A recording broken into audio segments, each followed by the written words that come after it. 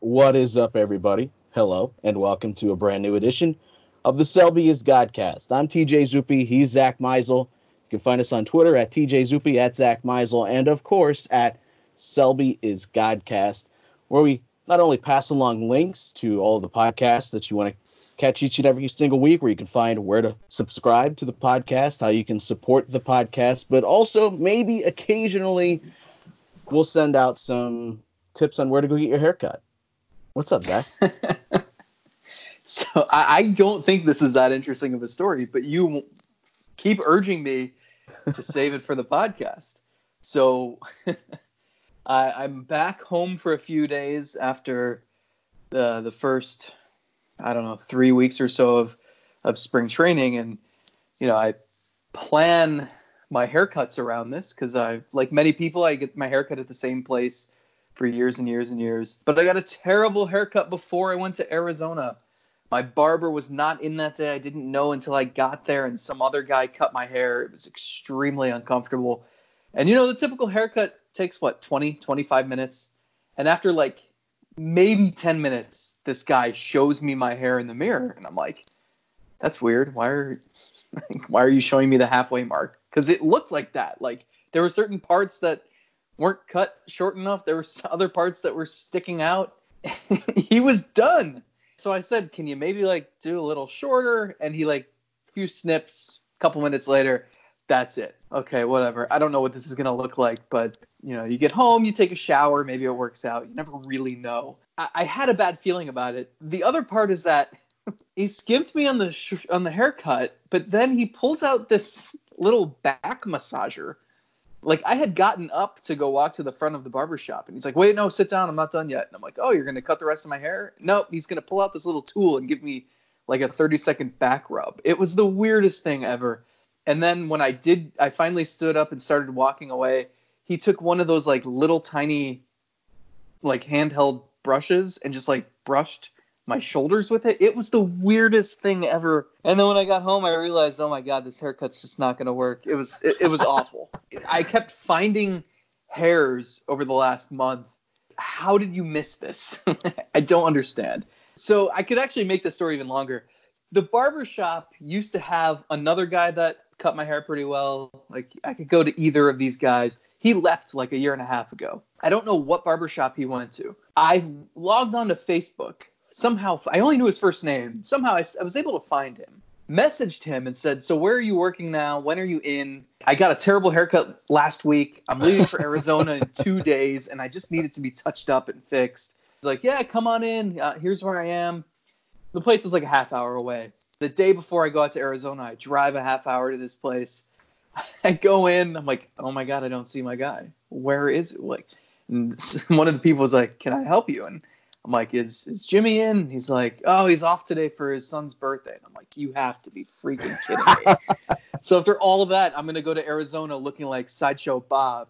And it was a disaster. And my hair, no one cares about this. And I apologize because I know people want to hear us talk Francisco Lindor and they're turning it off. And I still don't think this is that good of a story. But my hair was over my ears in Arizona and sticking out everywhere. And it was so bad. So I had a little break here in the middle of spring training where I go home. And literally the first thing I did when I got home was go get a haircut. And my guy was there. But I walk in and my guy was finishing up with someone else. And the guy who gave me a haircut last time was there today. Oh, no. I walk in. He immediately stands up. I'm like, I think I'm going to wait for Kevin today. So it's been a stressful month. Slides his back massager back into the compartment in front of him. Have you ever experienced that? The back massage thing? Is that never a thing? Never. I don't go to the elaborate barber. I don't drive 35 minutes out of my way. I don't try to go to the kid's birthday party to get the haircut because I'm that anxious to get it before spring training. I don't do any of those things. I just go get a quick haircut from Best Cuts, Great Clip. I don't know what the hell it is. Just the place down the street that I check in online. I'm in and out of there in 15 minutes and whatever, we're done. I don't get my haircut that often. I think it was an important story to tell, though, because everybody at one time or another has had that moment where they're in the barber chair getting their haircut and they glance up and they say, oh no, what has happened? There are ways to fix a haircut, but there are also damages that can only be done through time. I'm curious if you are the sort of person, do you watch the person cutting your hair as it's happening? Me, I look down at the floor. I already think it's awkward enough when I have to look up and look at the person in the eyes, but through the mirror. And then I get caught looking at the person across the way. Am I looking at them? Am I looking at their haircut? There's just way too many awkward places to look. So I'm usually looking straight down, and then I will glance up to see the final product, whatever it ends up being. I can't watch it in progress. There's no way I can do that. So I mean this with all sincerity. The thing in my life that gives me the most anxiety is going to the barbershop. My buddies and I discuss this all the time because a bunch of us still go. It's our hometown where we go in Solon. I still go there. And shout out Carl's Barbershop. You're getting quite the plug today. Number one, I drive 35 minutes there. So it's an entire day. It's an event. Number two, I have no idea, because they don't take appointments, am I going to have to wait 2 minutes? Am I going to have to wait an hour and a half? That's a big deal. And so it's not something I can just be like, oh, I'm going to go grab a quick haircut and then go to the ballpark. Like, no, this is like, you take the day off. And number three, like what happened last month, I never know who is going to be working. And if I get stuck driving all that way, and then I'm there, and the only person who's going to cut my hair is standing there with a creepy smile and a back massager, what am I supposed to do? So it gives me so much anxiety. And yeah, the good thing is I think because the same guys cut my hair for a number of years now, so I'm not worried about it. But I will say they have something good on the TV at all times. Today it was Curb Your Enthusiasm. A couple of years ago, it was Impractical Jokers, which I had never seen before and then became obsessed with. So that usually takes my attention away. The one thing that Indians fans have to hope a couple of years from now is that their shortstop isn't standing there with a creepy smile and is a facsimile of the guy that was playing shortstop for them at an all-star level, an MVP caliber level for many years, actually, in Francisco Lindor. And that conversation's not going away. I wrote about it today. You wrote about it today. Everybody and their mother wrote about it today. I'm so sick of writing about it. I know, but it's not going away. And every time there is something that could even be remotely linked to Francisco Lindor, everybody's going to take advantage of that, because the Indians are really in a position right now where it's really easy to slam dunk on them, whether you're writing an article or doing it on Twitter. Yesterday, you had the news of Christian Yelich closing in on or nearing or agreeing to an extension with the Brewers, and the Brewers are a smaller market team keeping their star. The Indians are a team that has been shopping their star throughout the winter, and there's conversations of him going elsewhere, and there's really no traction or reason to believe that an extension is possible. So it became today's easy way to link and talk about Francisco Lindor.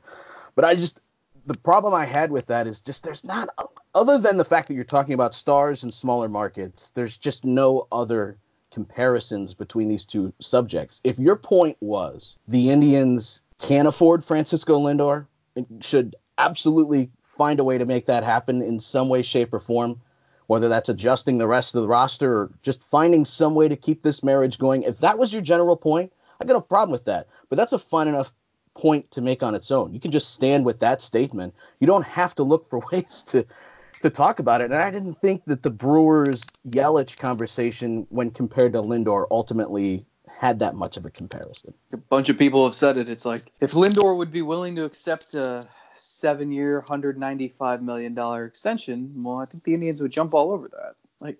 But these are different cases. If you want to use the baseline of it to say, like, the Indians should be more willing, like the Indians, the biggest contract they've ever given out was Encarnacion, 3 for $60.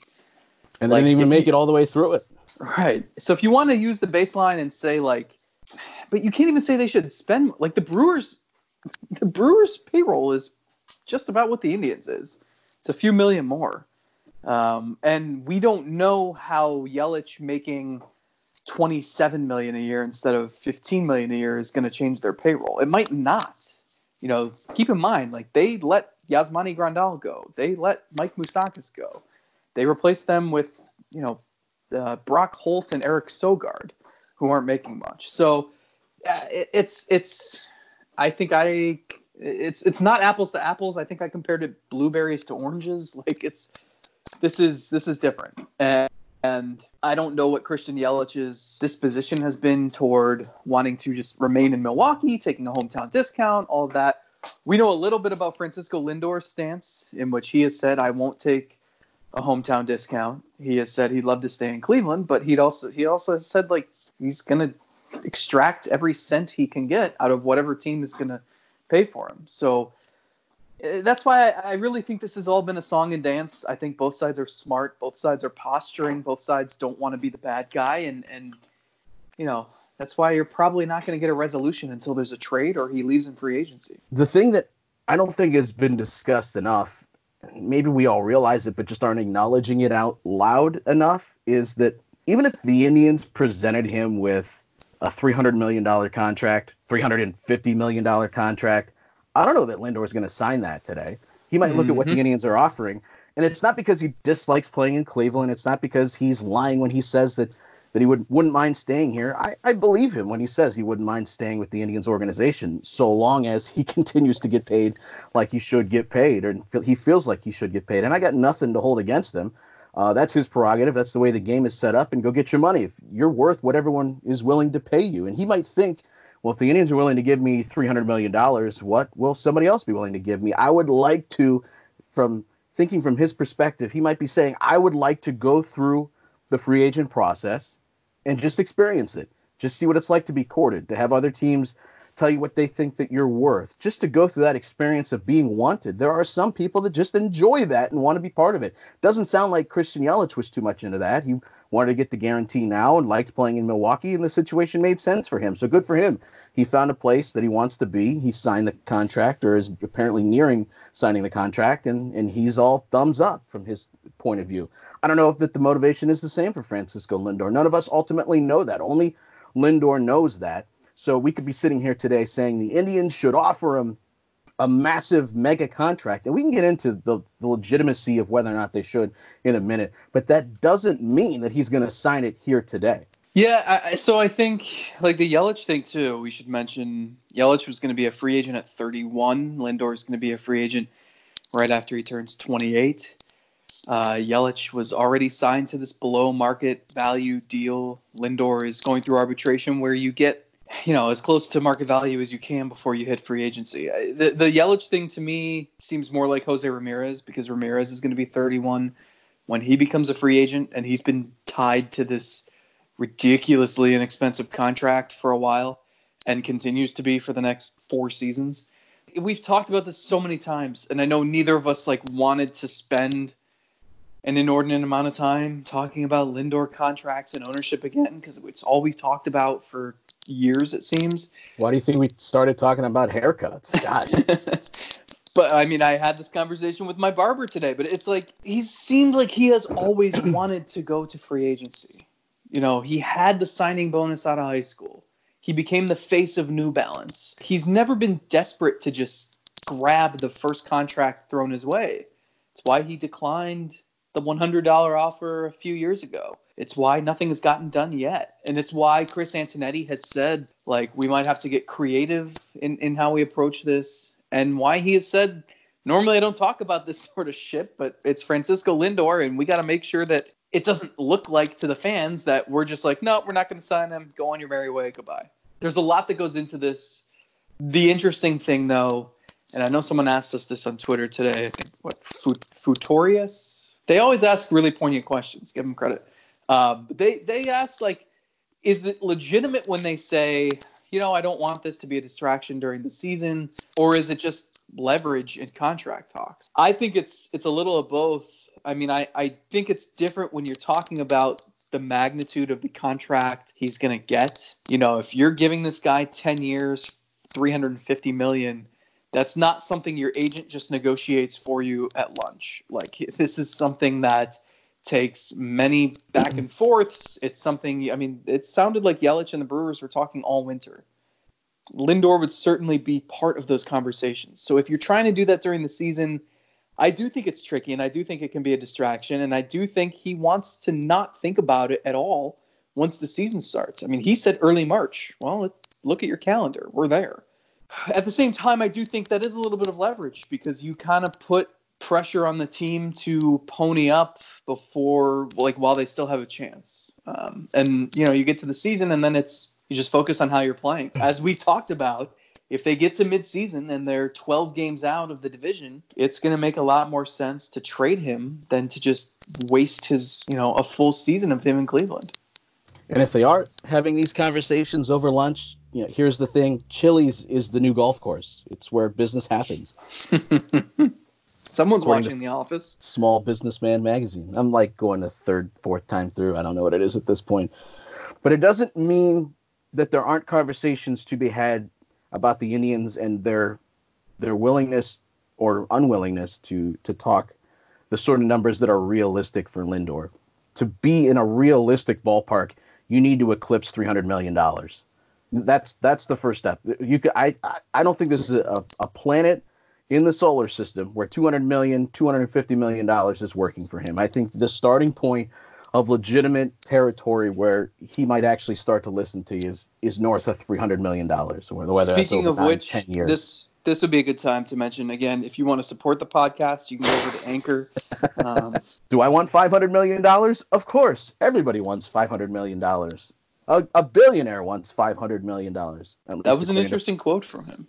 According to Francisco Lindor. I felt like he picked 500 because he wanted it to sound, and this was something he said back at Tribe Fest, and when he was talking in quite a few circles, but I think the more you listen to it, the more you kind of understood where he was coming from.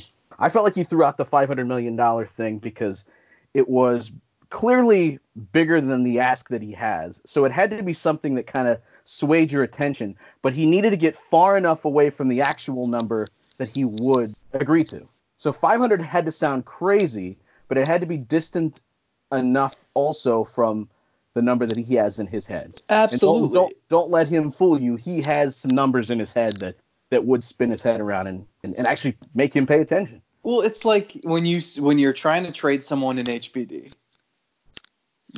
let's say you've got the veteran and you're trying to trade him for prospects. You make an outrageous ask at first. They say no. Let's say you asked for 3 stud prospects. They say no. They're uncomfortable with that. It's too much. Then you come back and say, okay, just give me the 2. Just give me these 2 prospects. And then boom, done. They'll do it because it doesn't seem nearly as outrageous as the 3. But even the 2 is probably a good deal for you. I think from actual legitimate contract figures that I've seen thrown out so far, I think once you get into $300 million territory, you have a legitimate shot. But I still, just based on my outlook overall from the outside, I still don't think there's a scenario here where the Indians presented with a contract tomorrow, even one that is approaching $300 million. That he's going to agree to. But the conversation that I think is more pertinent now and maybe more interesting is, should the Indians even consider that? You can look through and see all these teams that have never won the World Series with certain player making X amount of the team's overall payroll. It's just not a smart way to go about building a team. I know all of the pitfalls of doing something like with the way that the Indians have done business in the past, and if they kind of operate in the same way, there's no way that they can justify paying Francisco Lindor 40% of their salary or whatever it ends up being, because it's going to be too difficult to put the team around him to continue being good. That's what, if you think about this logically, that's the conclusion it leads you to. But wouldn't it be fun to see the Indians actually give him that sort of contract? And knowing that the front office, you think they're smart, you think your player development system is good, you think you've got a good pipeline in place of pitching and younger position players way far down in the minor league levels, wouldn't it be fun to kind of challenge your front office and say, we're giving you now a guy that in his prime is going to be worth 6 wins a season, if not more, maybe up to 7 wins a season when he's healthy, and probably projects to stay pretty good up to his late 30s, I would imagine. Wouldn't it be fun to see if the front office could build around a player like that, even knowing the limitations that they might have from a financial standpoint? I keep coming back to it, Zach, and thinking to myself, I know all the reasons why they shouldn't do it, but screw that. I kind of want to see them do it and put the rest of the team, the front office, and the organization to the challenge to build around somebody like that and maintain one of the best players in baseball. Not only players and talents, but also personalities. So I think it's a little deeper than that. 2 things. Number one, we should also mention the fact that the CBA is up the same offseason that he becomes a free agent. That could have quite a significant impact on all of this. And number two, I think it's a moot point because I don't think – here's the issue to me. If you give him, let's say, $33 million a year and you keep your payroll at $90 million, I think that's going to be impossible. I think even for this front office, I think for the best front office in the world, I just think it's really, really difficult because they want to avoid rebuilding. Well, then you're going to have to draft and sign international free agents like none other. And they've done a good job with developing and on the international market. They've been okay at drafting, I guess. But the point is, it's just I think it's too tall of an ask. And I think the deeper issue here is that if you do that, then you're going to have to trade Clevenger this winter. You're going to have to decline Santana's option or pick it up and trade him like you did Kluber. You're going to have to make decisions like that, and it's going to leave you really thin. And if you think your margin for error is small now, it's going to be even smaller. And it's going to be like that. Hold on. But while I'm thinking of it, isn't letting Francisco Lindor walk a similar sort of hard decision that you have to make? How is that different than I think you might have to trade Clevenger a few years from now? You might have to let Santana go. Well, because Lindor's going to make $25 million next year. So I think there's a good chance that he's traded before next season. If he's not, I'm interested to see what the payroll is. So the secondary point here and kind of the broader context I wanted to provide is if you sign Lindor to the mega contract and bump up the payroll to, I don't know, 110 and give yourself a little bit of wiggle room, basically keep the team as it is now, but give Lindor more money. I think you can work within that, but I think it's going to be really, really difficult if you keep it where it is now at 90 and give Lindor more than a third of that. That's really tough. And the problem with it is that the payroll is at 90 because ownership is saying we lose money every year. And if you lose money every year and you kind of point to attendance as part of that and revenue, but you sign Lindor and you create this team that, like, how are you going to win a World Series? Your plan is just going to be to be a solid team and hope to get hot every year, but that's not going to draw more fans. That's not going to bring you more revenue. But how is that different than what they're doing right now? It's not, but I'm just saying I think it's more risky. It's easy to say, okay, you were able to build a good team on a $90 million payroll with Lindor making peanuts and now finally making $17 million. And that's fine. But you've already seen, we've been screaming for months and months into the abyss saying, hey, maybe you need a little more depth in your bullpen and in your outfield and, on your bench. And it goes unanswered because they don't have money. And my point is just the larger problem here and the one unanswered question that would at least have a trickle-down effect and give us some answers to some other things is, why do you own the team if you're losing a bunch of money every year? Because if you want – that's what has never added up, and why this isn't going to add up is because if it's such a burden to own the team that you can't make that one extra effort to add to a team that's already good but definitely could use a kick in the ass, then what's it going to be like when you're giving Lindor more money? And this stuff all goes together. And I know someone bitched that we talk about ownership every time, and I don't want to, but it's everything relates back to it. Opening day hasn't sold out. It's been 10 days since tickets went on sale. And I don't think that's just because fans are giving the middle finger to ownership. I also don't think it's because it's in March and it might be cold, even though it's normally on April 1st. I don't think there's a difference there. I think it's a bunch of different reasons. But you certainly didn't help yourself with ticket sales over the winter or last winter. And it's all this shit goes together. And I think both sides pointing the finger at the other side, the customer's always right. Even I know attendance isn't awesome, but ownership can't just be well, fans aren't showing up and we're not getting enough support, so we're not making enough revenue, so we're going to clamp down on the payroll. And it's well, then that's not going to help your case. And then you're not going to be able to sign Lindor, or you're not going to be equipped to handle, any first half injuries. And then you're going to corner yourself into having to trade him midseason. Like it's just so tiresome. And I don't think there's been enough foresight into what could happen if you just decide to pull the plug on the payroll. And so I think you're in this situation partly because of ownership and the way things have been operating. And again, I feel like I have to clarify so many different things because people will just jump all over me. Oh, you hate ownership. And then other people will say we carry the water for ownership. It never makes sense. But no one's saying the payroll needs to be $150 million. No one's saying payroll and World Series are directly correlated. It's just give yourself some wiggle room. Give yourself some flexibility. And, maybe you could give yourself some flexibility to if you're not going to sign Lindor, you're never going to sign any franchise player ever to that sort of deal. Because this is the one guy who seems like, maybe he would be worth it. Yeah, not only is he a great hitter, he plays the middle of the diamond, and he's a transcendent star. One of the most marketable players in a sport that's not marketable.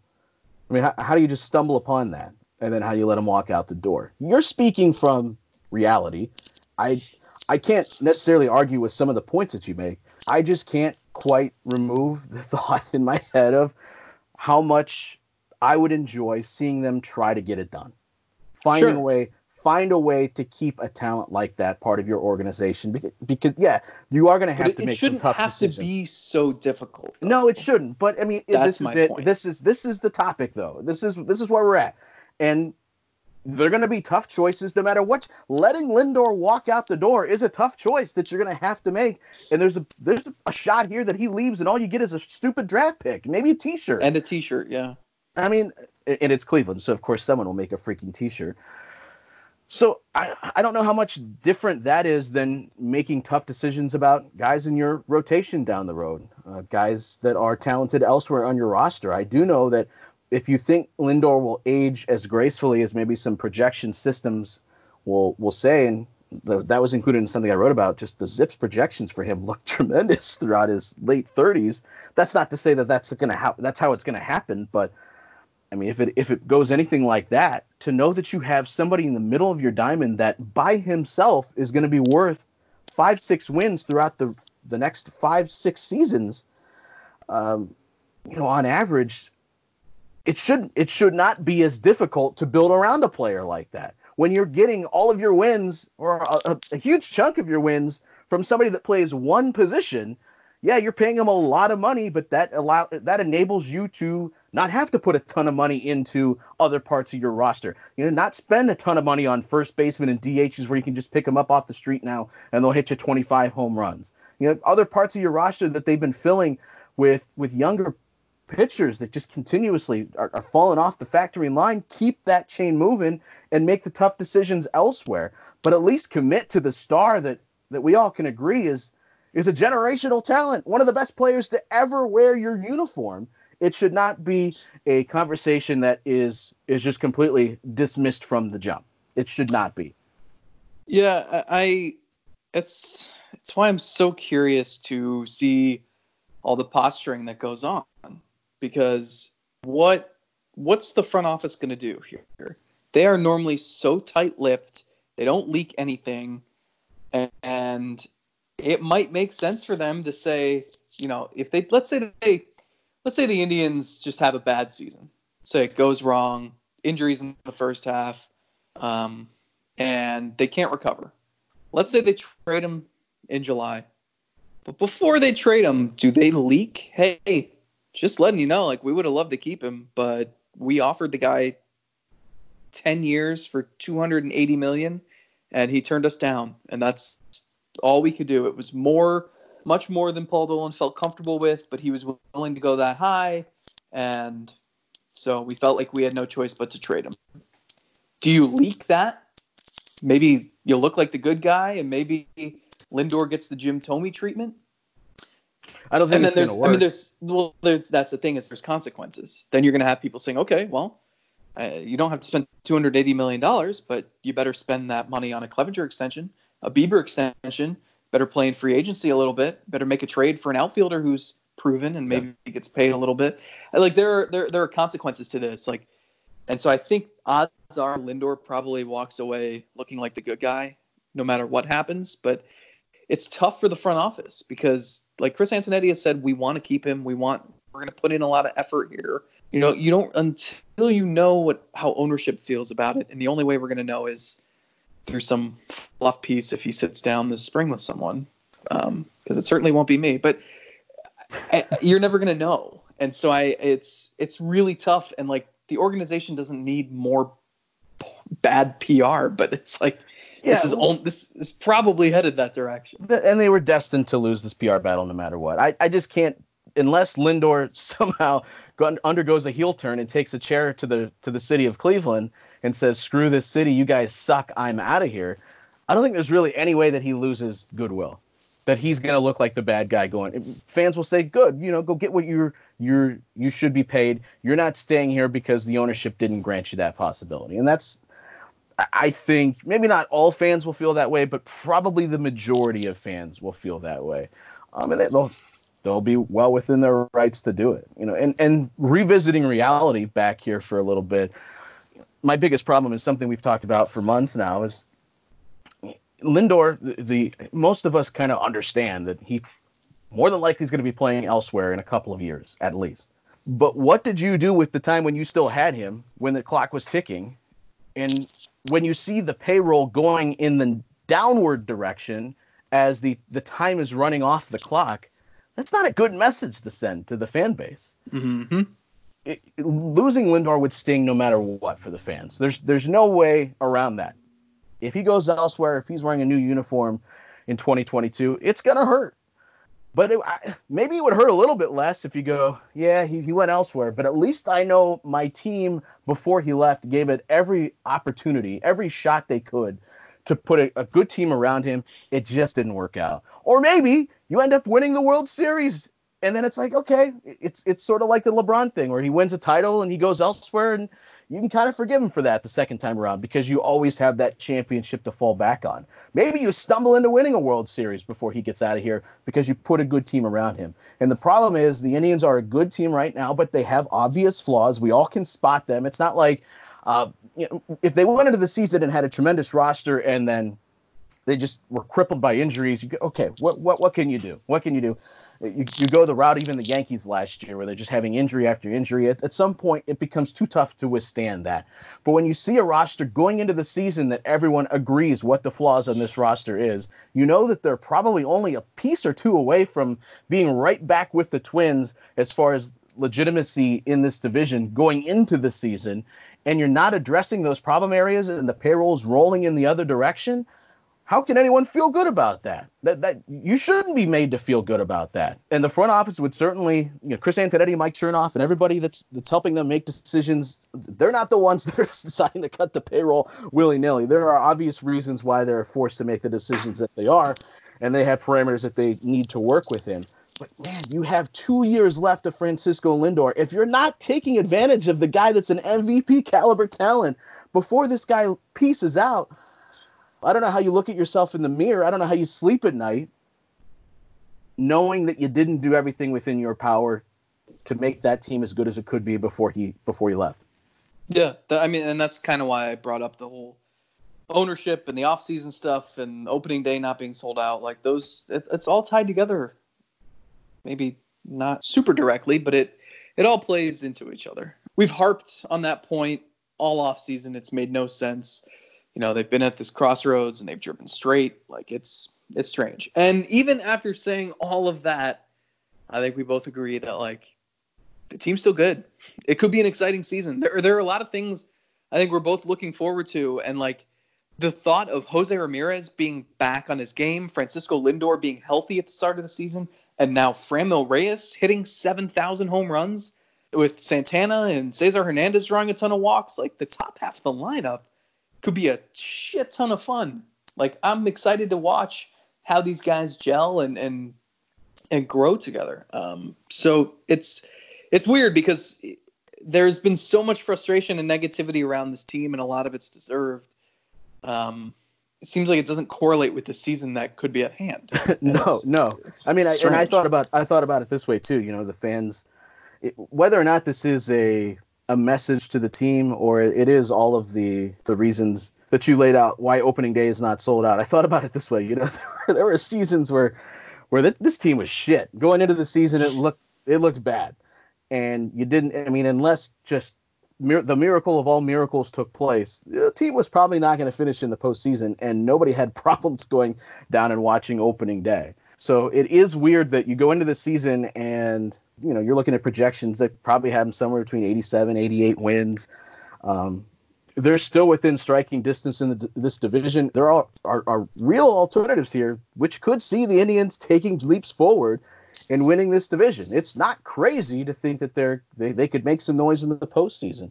But going into this season, to have this sort of team that has been better than a lot of teams that this city has seen, it's interesting that the line is perhaps being drawn in the sand when it's this team that is entering the season, which might actually be a better team overall than where they were at a year ago. Let's end on some positivity. I hope people don't think that there's this negative podcast again. Like, just things I have noticed. First, he hates his haircut, then he can't stand ownership. What is this guy actually like? Let me say, today's haircut was phenomenal.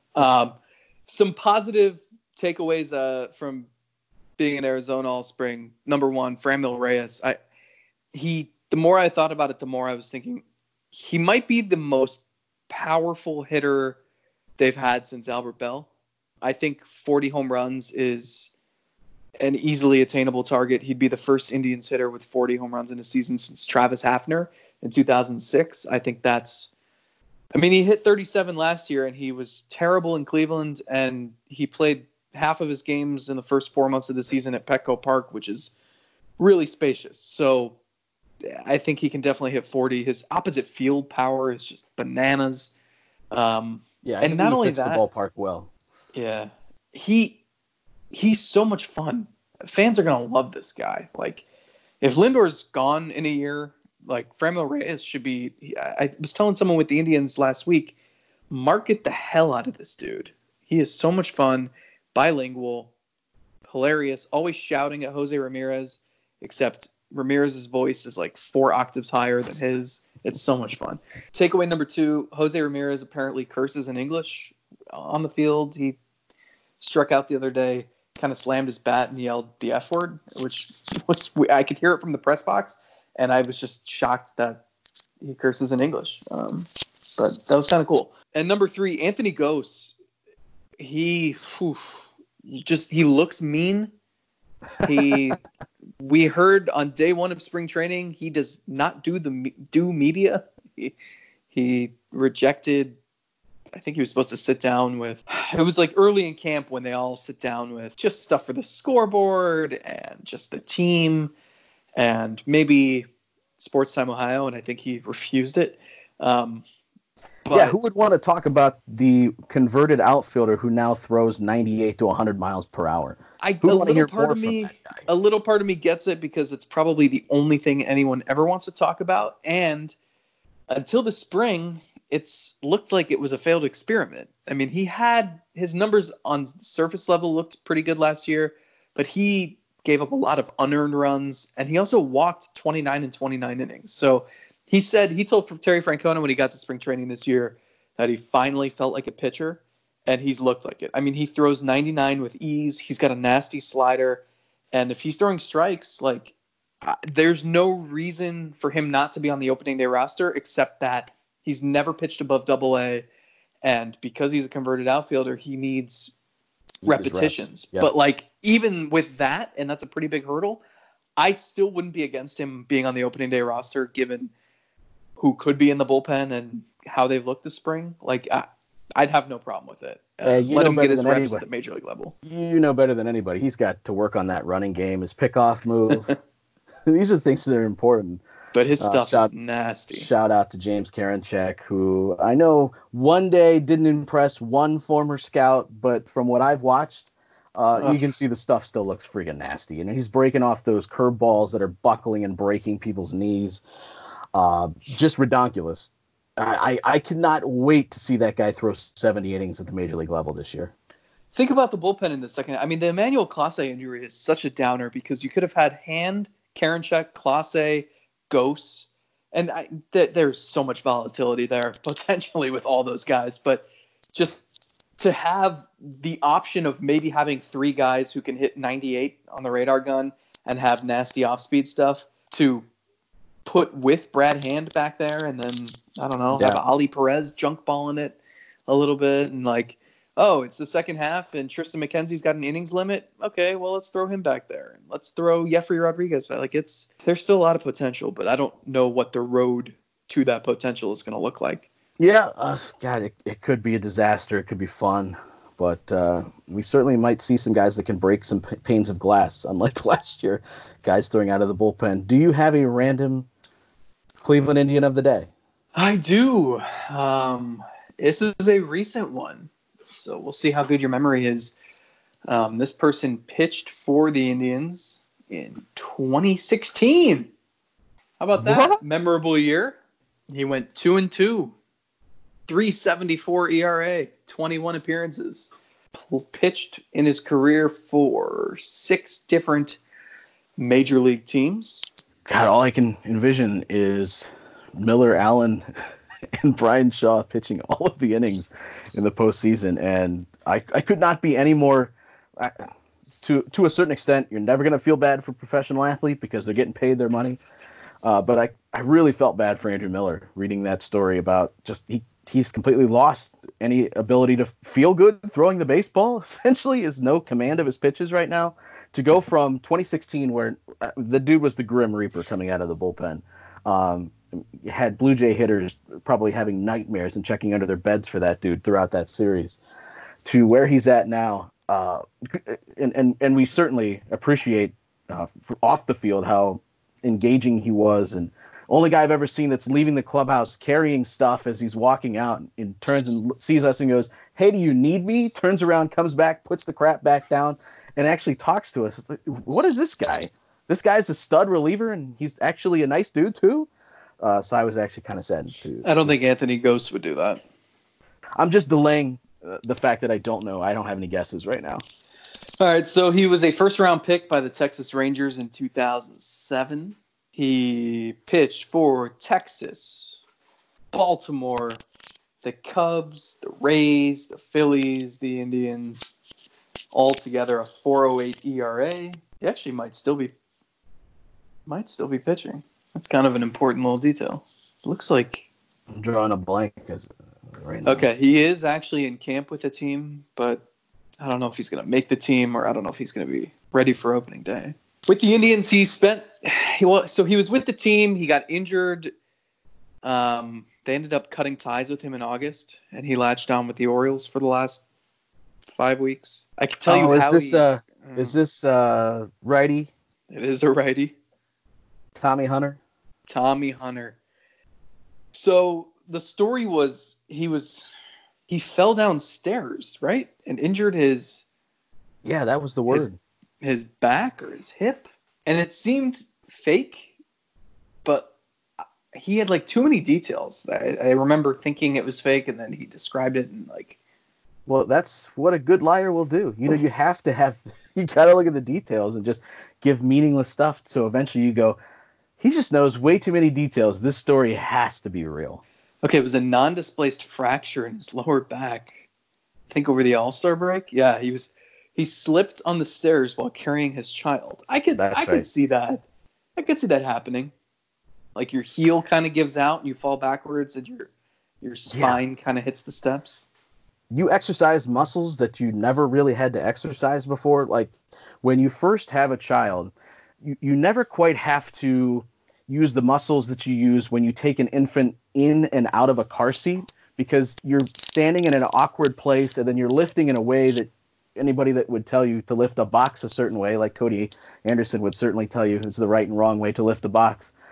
You're not doing it properly with the child. So after like a couple of months of getting, when my first son was born, or when Ethan was born, I got to a point where I'm like, why is my back hurting in this one specific area? And then I realized it's because when do you ever position your body the way that you do and then get a child out of a car seat and lift it up and bring it, and you're trying to be delicate, and it's working out muscles that you didn't know you needed. So I could see it.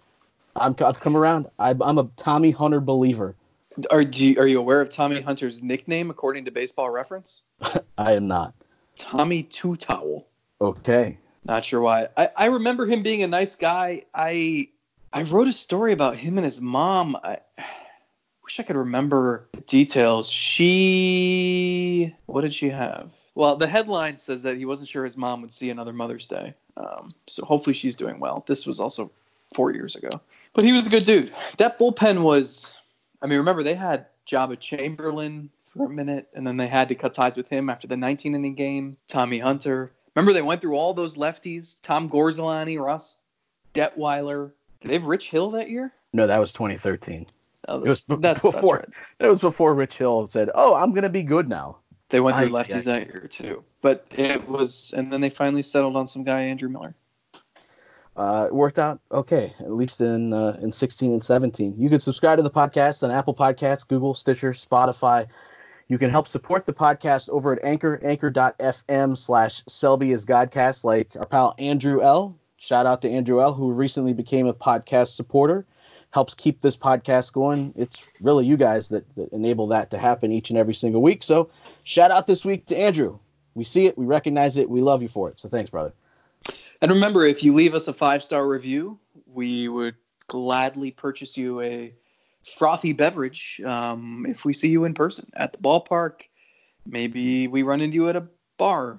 Maybe we run into you on the street and you force us into a bar to buy you a beer. We owe you, and don't forget that. If you leave us a 5-star review, we appreciate it.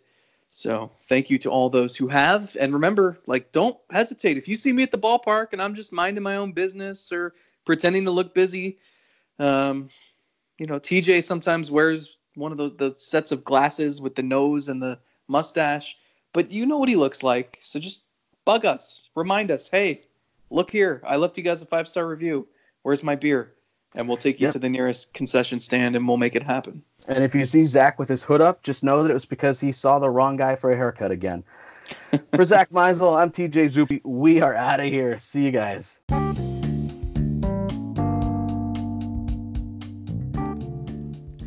The Selby is Godcast, featuring Zach Meisel and TJ Zuppe, is presented by our supporters at Anchor.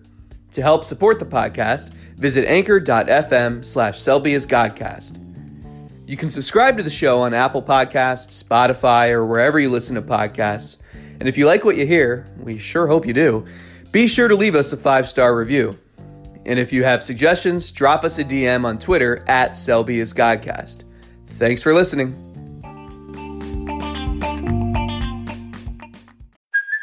Hey, it's Kaylee Cuoco for Priceline. Ready to go to your happy place for a happy price? Well, why didn't you say so? Just download the Priceline app right now and save up to 60% on hotels. So whether it's Cousin Kevin's Kazoo Concert in Kansas City, go Kevin, or Becky's Bachelorette Bash in Bermuda, you never have to miss a trip ever again. So download the Priceline app today. Your savings are waiting.